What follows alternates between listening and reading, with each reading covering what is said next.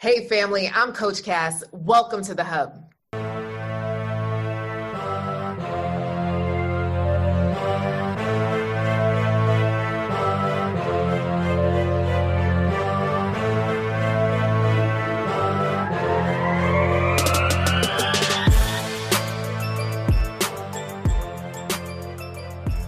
Hey, it's Coach Cass. I'm dropping in really quick. Before we get started, I need your help. Need your help with this podcast. If you love this podcast, take a few seconds, hit subscribe, and rate us 5 stars. If you're listening on Apple Podcasts, scroll down a little bit down to ratings and reviews. Tap the 5 stars, and it literally takes seconds. It helps me out. It helps the podcast out. And if you really want to go the extra mile, write a review. Yes, thank you so much for your help. Please share with someone you think will benefit from listening in. Thank you for helping to really help this podcast grow. Now on to the show. What's up, fam? Today, I am so excited by my 2 guests. I have an amazing married couple. I have Donna Bellinger, who's a business development, sales consultant, and author, and her awesome husband, who is an award-winning science fiction author. What's up? Hey, guys. Hey, Coach Cass. I am so happy to have the both of you here today, and I specifically sought you out because I know that you guys got married later in life, and I find that so many people after the age of 40, 50 give up on love, and so this episode is really about keep hope alive, yes, but before we even get to that point, I want to know a little bit of your personal journeys. Let's get nosy. Let's spill the tea. So, who wants to go first, Steve or Donna? Oh, ladies first. Okay. Oh, and see, I was getting ready to give it to you because I think that it's funny that you noticed me before I noticed you. Ooh. So why don't you tell them about that? Oh, snap. Well, we worked at a computer training company. I was one of the trainers, and she was in the sales department. And I used to see her walking up and down the hallways with her nose in the air. Wouldn't give me the time of day. And it was like years later when she had a party, one of the other trainers who turned out to be a good friend of hers suggested that she invite me to the party. And her response was, Steve who? Oh, snap. So, so went to the party and sort of got to know each other and things went on from there. Yeah, got to know each other. Okay, so what actually happened at that, Donna's side of it, is that I had just sworn off men coming out of this really, really ridiculous, crazy relationship. And I had one of those prayer nights. Okay. Where I was just like, God, I can't do this. I can't do this. I just, my godfather had said, you could be in a football stadium with 10,000 righteous men, and you will find the guy under the bleachers stuck to the bubblegum wrapper. I know there are a lot of and people then bring it home and act like you found a treasure. So it's shiny. So I had just said, okay, God, I can't do this anymore. If I can't find happiness in this life, then maybe in the next. It's according to your will.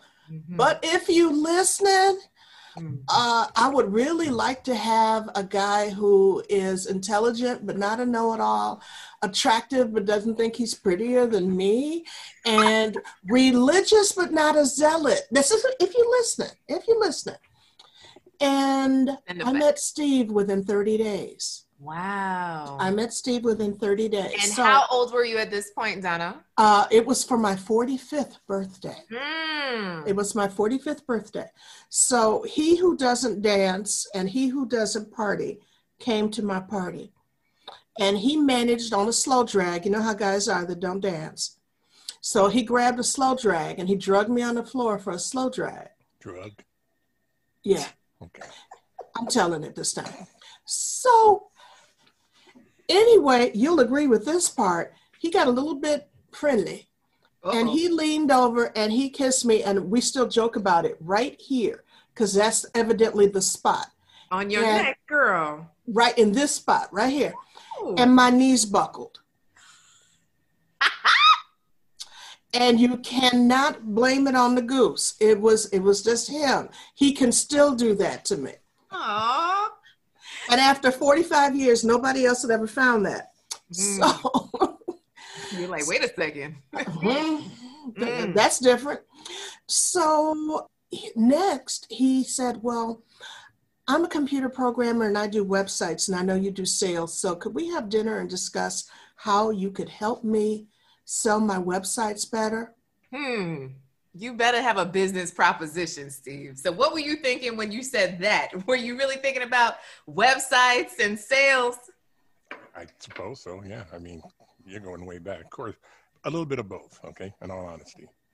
I wanted to sell my websites, but I wanted to get to know this lady a little better if it was possible. Okay. Spent that whole date talking about our kids. Yeah. We spent the whole time talking about kids. That was the entire conversation. And for me, it was so refreshing because I had broken up with a guy who said, you can't go 30 minutes without talking about your kids. And see, neither could I, so. Aww. So there's a message there for the one that's right for you. You could just be yourself. Yeah.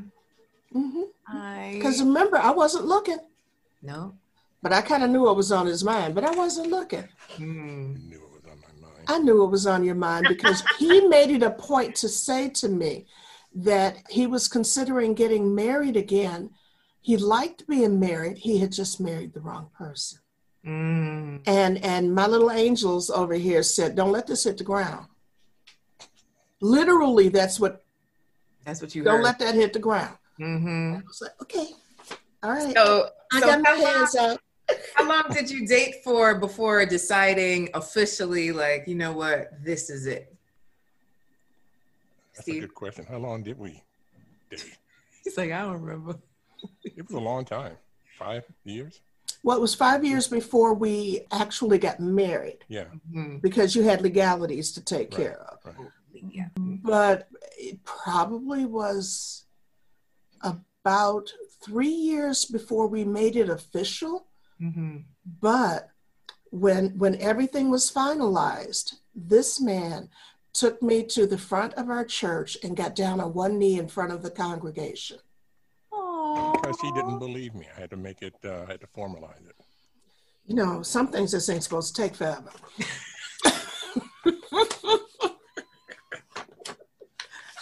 I'm just saying. So, Steve, tell me, how did you know that Donna was the one? Well, you just know. I mean, there's no formula. You just know. I mean, I have never in my life gone around looking for this quality, that quality, that quality. I meet somebody, I like them, and we just try to see what we have in common. I mean, it's the same with how I make friends even, you know. Were you married before? Yes. Okay.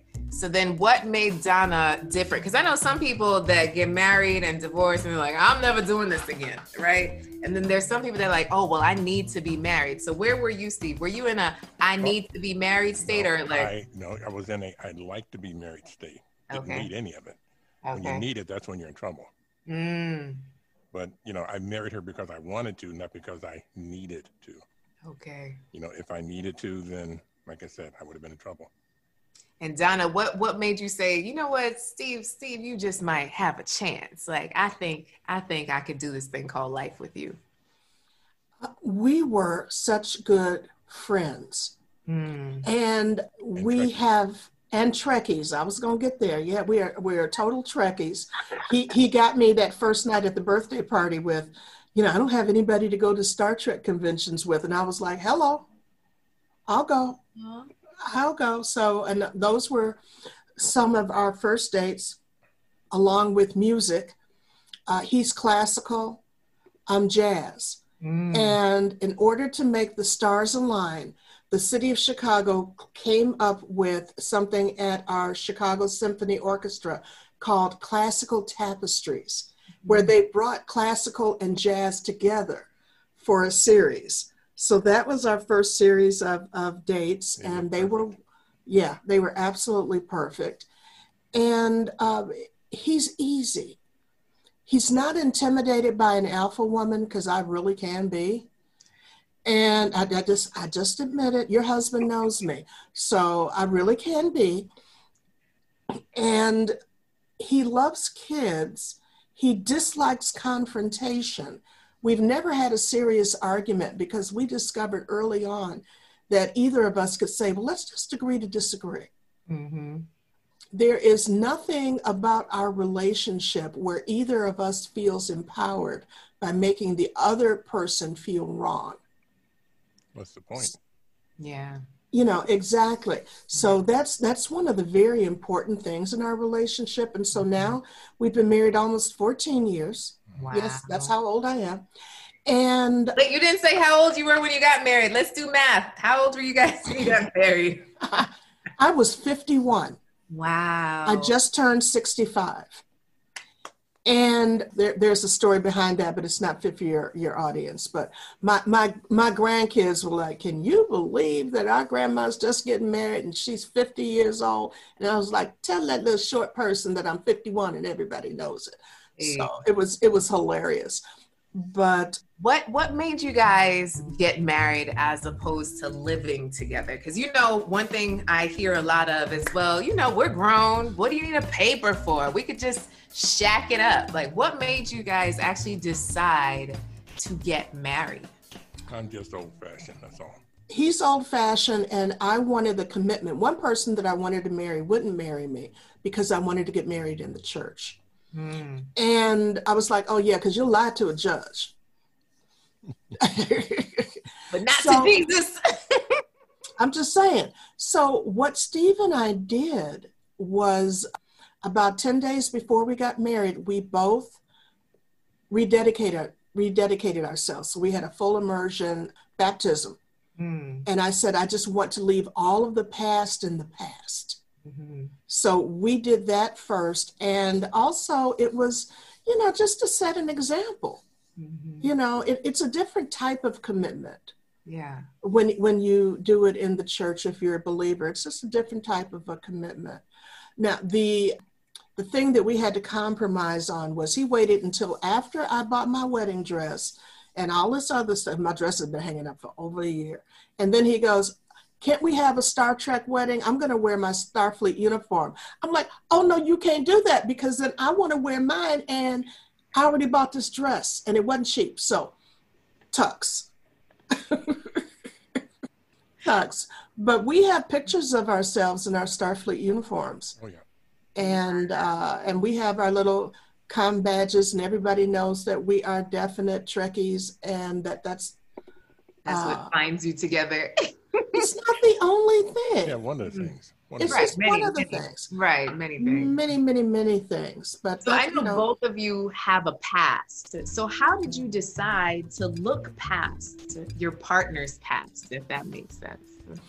We didn't get really deep into it. Well, no, things would come out. Yeah, the past is the past. I mean, it's the present you focus on.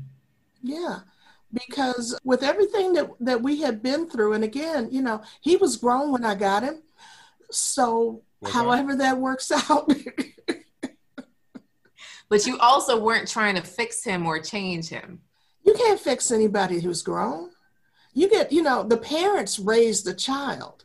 And one of the things that we learned early on with some training that we went through before we got married had to do with the fact that, you know, you have to accept the person as they are. And so I have, you know, I do a little coaching too. And one of the things that I've told my youngins is that what is it about you that you would be willing to give up if you're asking them to change? Because you got it and he got it. And so what are you willing to give up? Dun, dun, dun. Oh man, you guys are dropping nuggets. Okay, so married over 50, happily loving each other. So how do you really get through like the tough times? Because these are the times where, you know, all the crazy things can happen in terms of life, health, finances. Like, have you set a middle ground of how you dispute? Like, how do you guys handle disagreements? You know, everyone is looking for a formula. And again, there is no formula. I mean, we agree to disagree. We get along, you know, she has her space. I have mine when we're working and doing our own thing. And then we always make time to be together. We never go to bed angry, you know, and I mean, I think people work too hard at it sometimes. and they worry too much about it. I mean, be yourself, marry someone who will be themselves, and just don't let that be an issue. I think people are so worried about, well, I want this and she should have that. Just go with the flow a little bit. I love it. I think marriage should be fun. It shouldn't be a job. Marriage should be fun. Yeah. Oh, I love this. What about you, Donna? You have anything to add? No, I agree. Yes, darling. I am the obedient wife. Yes. Right. I wrote. No, but we're, like I said, we were friends first. Right. And I've told my peeps that, you know, like I said, there's nothing about the life that I have with Steve that I would sacrifice for the sake of being right or changing him. I already know what I had without him. Don't want that anymore. Love where I'm at right now. You know, is it perfect? Oh, we have had a lot of losses in our family, and we have had a lot of challenges in our family, but it's always the hand holding, the support.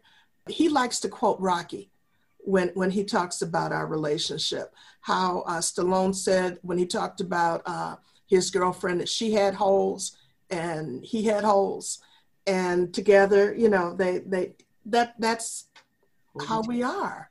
We complete each other. We don't compete. We complete. I don't compete. You complete. Oh, that's a tweetable. Come on, Donna. All right. So now I know you're both very driven people and you're both authors. So Donna, I know you wrote a book. So what was that like? Like coming up with the book, did Steve help you? Like, tell us a little bit more about it. Steve was like a midwife. He reached up in me and yanked it out. He just made me get it done. We figured out after a lot of trial and error that I am what I am. So I am a speaker. I am not a writer. And when I tried to write, it did not sound authentic. So what I did was I used a speech recognition software, and I spoke the book, and then my husband edited it. And then another friend of ours edited it. And this is for all of your people who want to write a book. The book was published. It was recognized by a lot of different publications, including Essence Magazine. And after it had been out for 3 years, we realized there was a typo on the cover. Oh, on the cover. A subtle one, but yes. Oh my goodness. There was a typo on the cover, but they were looking between the covers. But you know, it's like marriage. You know, better done than perfect. You know, and we got it out. Now, Steve is the consummate writer. He's been writing for decades, and he's written for church, and he's done radio dramas, and so this was just a natural progression for him. But when he came out with the Chronicar and he gave me that to take a look at, I cried. Oh. I said, the highest praise I can give you is I would pay for that. And even in my coaching, I tell people, no, if the testimonial doesn't result in I would pay for that, then it's not a good testimonial. No, actually, the highest praise you gave me is that you would divorce me if I didn't submit it. I said if he didn't submit it, it was grounds for divorce because I was working for no good reason. That's it. Oh, snap. Oh, snap. So I'm guessing you submitted it then, Steve. Oh, yeah. Well, it's been out for a little while. Yeah, it's been out for about 5 years, the Chronicar.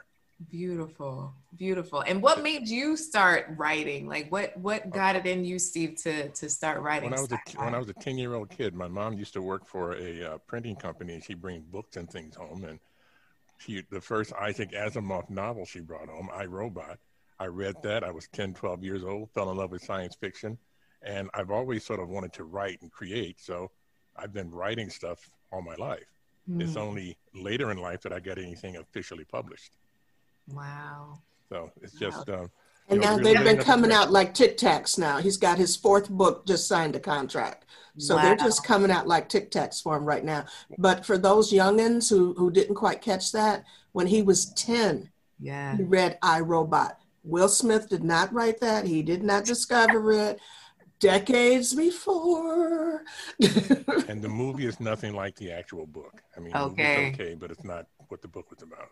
And are these on audiobook? Like, can not everybody reads, Yeah, so mine is available paperback, ebook, and audiobook.